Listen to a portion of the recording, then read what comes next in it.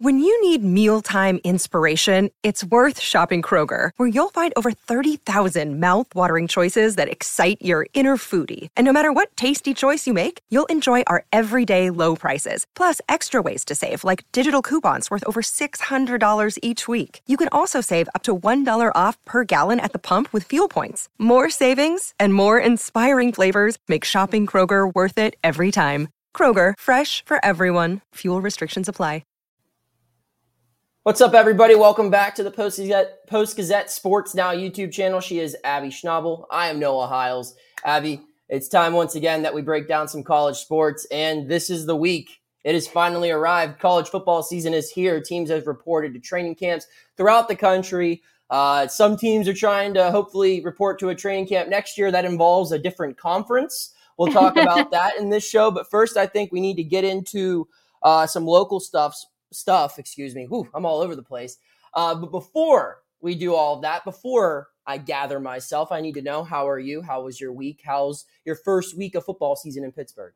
Oh, staying busy. I think it's funny that, training camp has started, and I'm working on a story about an Oklahoma State player. So a little far away from Pittsburgh, but he's a local kid. So it's all very exciting. I'm excited.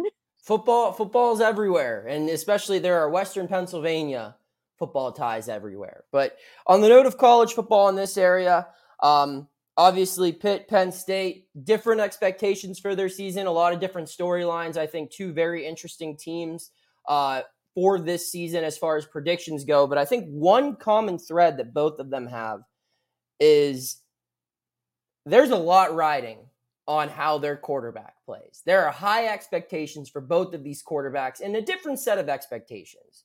In one case, you have the old guy. It's his final season, new team. How's it all going to work?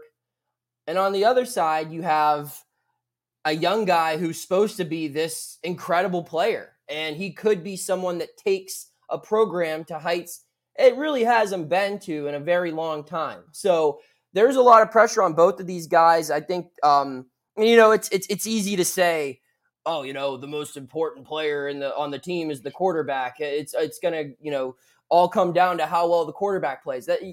You can point that out for many teams, but I think specifically for Pitt and Penn State, these are two instances where the quarterbacks have an immense amount of pressure on them. Abby, as someone, who follows around with both of these schools, who do you think has more pressure on them this fall? Is it Phil Jurkovec or is it Drew Allar?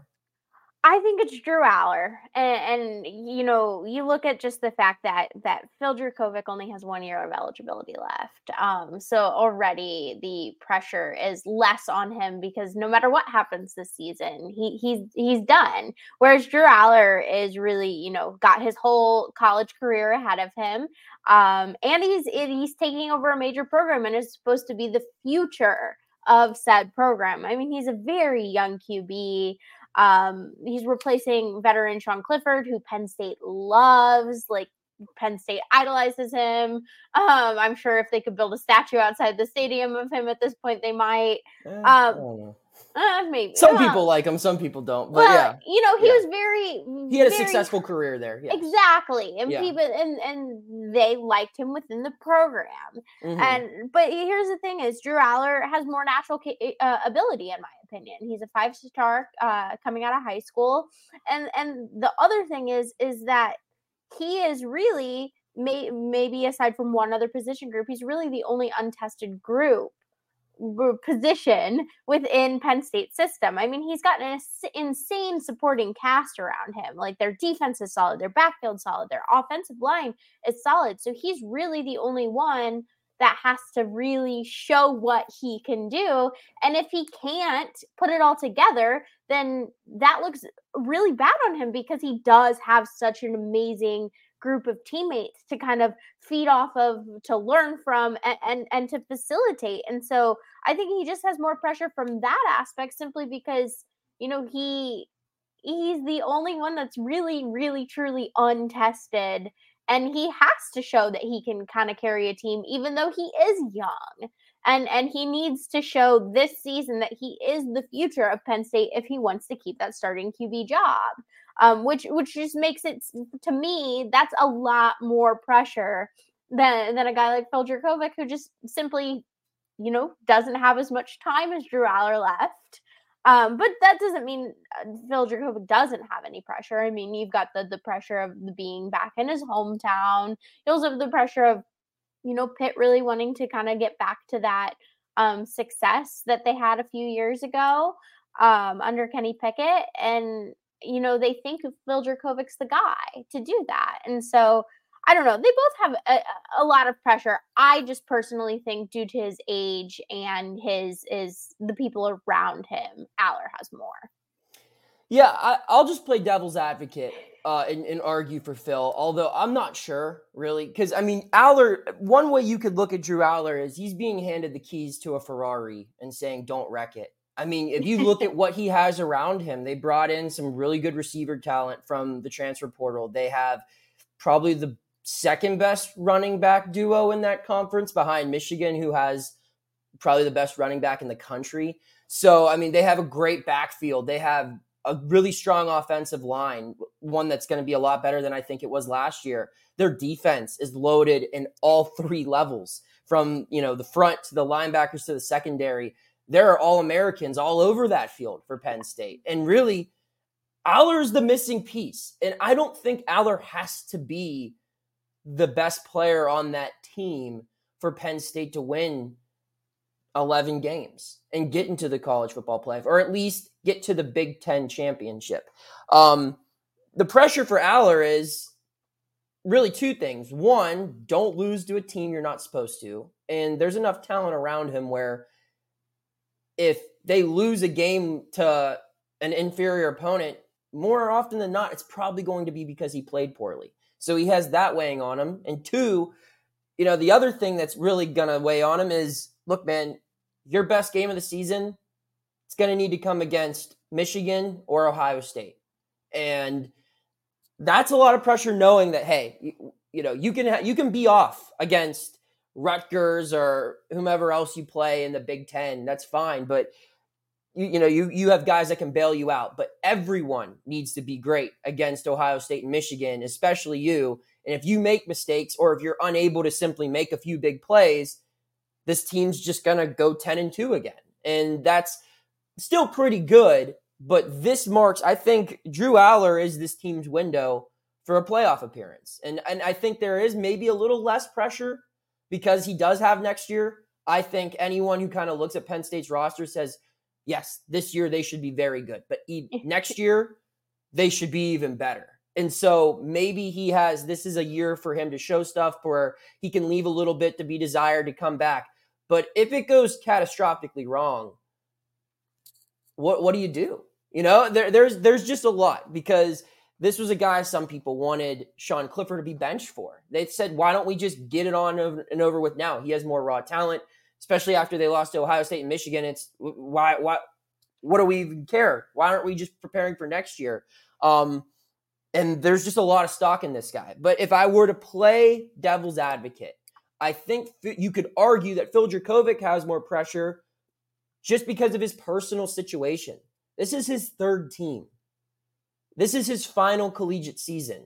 Drew Allar, if he goes out and just has an average year, he has 2 more seasons where he can prove himself at the college level and get himself a really solid NFL opportunity. Phil Jurkovec, if he gets hurt, if he doesn't perform up to par, if the offensive line doesn't work out, if the receivers don't build chemistry, if anything goes wrong, this guy's done. There's no more football to be had. I mean, he'll probably get some type of training camp invite or something, but a good year for Phil Jurkovec. I mean, we've seen at Pitt what can happen when a veteran quarterback makes the most of his final year of eligibility. And on that note, and like you talked about, I think that's another element of pressure that goes on Phil Jurkovec. There's a very big shadow that still exists on the South Side that he has to live under. It's quite literally on the other side of the wall of his practice facility. Everywhere you go in that building, people are talking about Kenny Pickett. They're talking about Kenny Pickett in the Steelers facility because he's the new quarterback and he's exciting. And they're still talking about him at Pitt too. Wow, man, when we had Kenny, we did this. What we achieved under Kenny, We need a leader like Kenny. When the offense was humming under Kenny, that's a lot of pressure for a guy that, when they faced each other in college, Phil Jurkovec outplayed Kenny Pickett in 2020. And Kenny Pickett was a little banged up that game, and I think Kenny Pickett still played well. And I don't think it was Kenny Pickett's fault that Pitt lost that game, but it was certainly Phil Jurkovec's fault that Boston College won.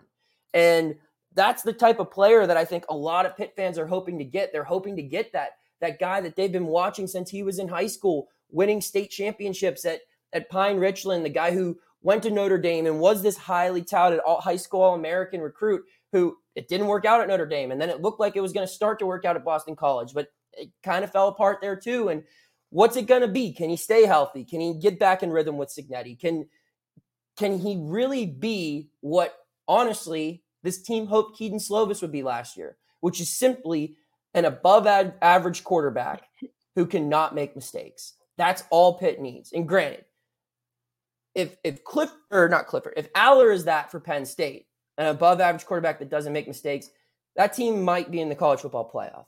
Whereas Phil Jurkovec, if he's like that, the team might make the ACC championship. And for both of those programs, I mean, that's really the best you can hope for.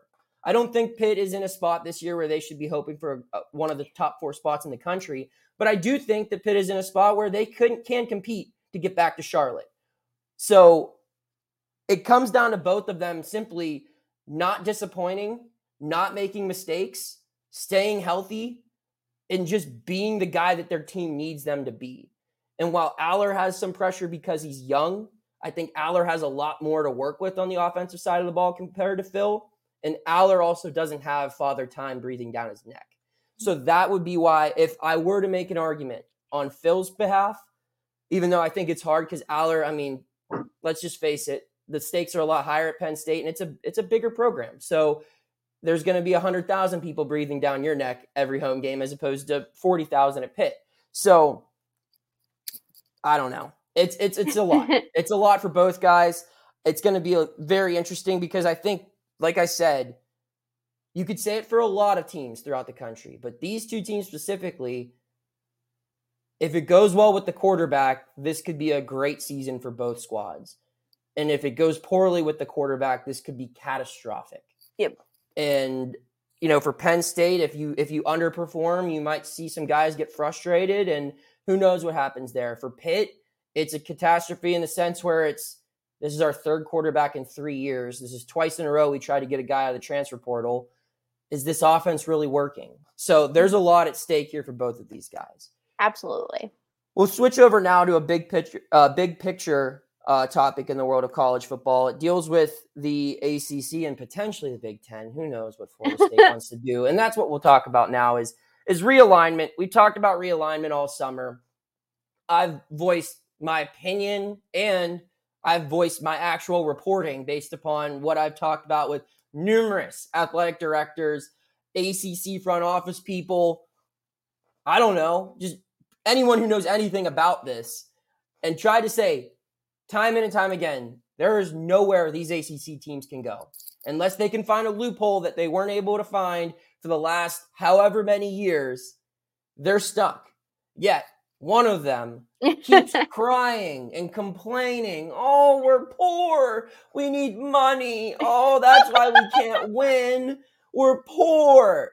Florida State, my God, Abby. Is this becoming the most annoying team in college football? I think you have to make an argument that this is ridiculous, right?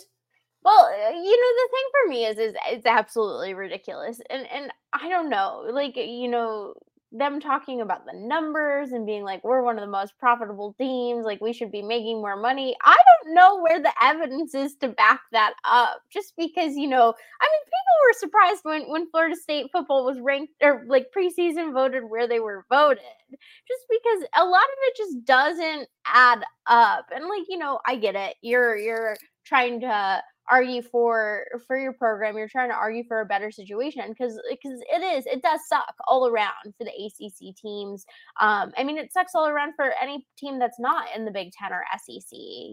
We are really getting into this area of super conferences, but at the same time, man, at what point do you just have to sit there and suck it up? I know you want to better your situation, but like you said, there's nowhere to go. There's no way out right now. And two, I don't really think Florida State is necessarily this program that these other conferences really want. I do. I mean, okay. Recent history has not been kind to Florida State, no doubt about it. They really haven't been that great of a team since Jameis Winston left. But, I mean, if you go back to the pre-college football playoff era, I mean, this is one of the most storied programs in the history of college football. They have a huge following. They fill that stadium up, and it's definitely the second biggest football brand in the ACC behind Clemson. I think historically it's a lot bigger than Clemson, right? Where they're at now, I think you could go back and forth on whatever. But my whole thing is this with Florida State. And Chris Peak from PantherLayer.com pointed this out on Twitter. I got to give him a shout out because, I noticed it from him, but it's also just something that really clicked when I saw him say it was, Florida State will say, we have a big brand and other schools with big brands feel the same way, blah, blah. It's like, why are they not talking then? Why are you the only one that keeps talking about this? Granted, Clemson talked about it a while back. And other schools like Miami and North Carolina, they were part of the Magnificent Seven. No doubt about that. That happened. But since those spring meetings, since those stories ran, since all of that circus kind of cooled down, the only one who is still crying and complaining about any of this, publicly at least, is Florida State. And if you go back and look at it, less than a week ago now, a team literally moved from one power conference to another. And its head coach, that team, Colorado, loves to talk. He will talk about anything, whenever, wherever, if there's a camera around.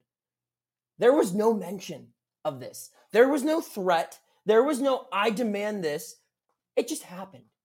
The teams that actually relocate, that realign, there's no threat. There's no, I'm going to do this. No, they just do it. They don't make a big scene out of it. USC didn't do it. UCLA didn't do it. Texas didn't do it. Oklahoma didn't do it. I mean, no one does this stuff. So what Florida State's doing, they're just trying to create some leverage. They're trying to strong arm Jim Phillips into kind of expediting this thing that he said was already approved. The success reward formula, or whatever the exact term of it is, in next year, the ACC is going to have a revenue split that goes into rewarding teams that have success. Now, that's based on postseason success. And so they want, I'm sure, a little bit more of that. But hey, Florida State, if you make the playoffs, you can make yourselves more money. How about you go better than 8-4, and we'll see it. I think they can do that this year. I picked them to win the league. But that's at the same time, I mean, this team hasn't been relevant since I was in college. Yeah. So what are we doing here? They're just a bunch of freaking babies, man. And you made the point for me, is I was going to say, I can tell you exactly when and where I was when UCLA and USC announced that they were joining the Big Ten. Granted, I was covering the Big Ten at that time, so it was a little bit bigger of a deal for me and the paper I was working for, and we were at our football planning meeting. So all eyes were kind of on that. But again, it just happened. Like in the same thing with Texas and Oklahoma, it was one day they weren't, and then all of a sudden they were. And so I don't know. It just feels like Florida State, like you said, is just trying to strong arm. They're trying to make a big deal out of something that, frankly, it doesn't seem like the conferences want. Like, first of all, you can't get out of the ACC right now. You're really locked into the contract that you're in. And second of all, it just if the conferences wanted you, it would be happening. It would have been announced that you'd be joining XYZ conference in whenever the ACC contract is over. Like, that's I think they would take them, but I just think that all those conference commissioners are like, yeah, man. I mean, if you can make it happen, sure. But it's like someone saying, like, if I give you $1, or if you give me if you give me $1, I can turn it into $1 million. Like, it's like, I don't think you can do that, but sure, man. Yeah, go for it. And they're probably just saying, yeah, it's not going to happen. That guy's crazy. But like, if it does end up happening, great. But, I saw some other arguments where it's maybe some ACC teams just want this to happen. Where A, if you don't want to be here, then leave. B, they're going to have to pay a lot of money to get out. And that money's going to go into the other ACC teams' pockets. C, if there's one less team in the ACC, everyone gets a bigger slice of the pie. Yep. And D, I mean, it's just one less team to compete against, and you got a better shot at the college football playoff. Mm-hmm. So I will argue that Florida State's brand does bring value. There are more Florida State fans for football than there are for Pitt, Virginia Tech. I mean, it's just a bigger fan base. It just is. But you can't just say how big your brand is and not. I mean, there are opportunities for you to make more money if you actually won. And it just seems like someone wants a lot of money as a way to compensate for, hey, you could have made more money also if you just took care of business. And now that they might be competitive, now they're thinking, oh crap, well, we just got a good team and now we're not going to be able to compete against X, Y. It's like, no. Let's just worry about this and not worry about things that are impossible. I get the concern that ACC teams have. But at this point in the season, I mean, the season literally kicks off later this month. Like, take action. Don't go to Twitter. Don't have your former quarterback on Twitter saying it's not a matter of if, but who and when. What are we doing? Yeah. What are we doing? So, Abby, that's all I got. You have any final thoughts? Nope. Training camp's here. We've been talking about it since basketball ended. The football was coming, and it's here. So buckle up. All right. Hit that subscribe button if you haven't already, and keep tuning in. We'll have all Pittsburgh sports coverage that you need here on the Post-Gazette Sports Now YouTube channel and podcast network. Take care. Thank you for checking out this content from Post-Gazette Sports. If you liked the video, please like it and subscribe to our YouTube channel. If you enjoyed it on Apple Podcasts, please rate us 5 stars on Apple Podcasts. For 6 months of digital access to post-gazette.com for just $6, click the link down in the description.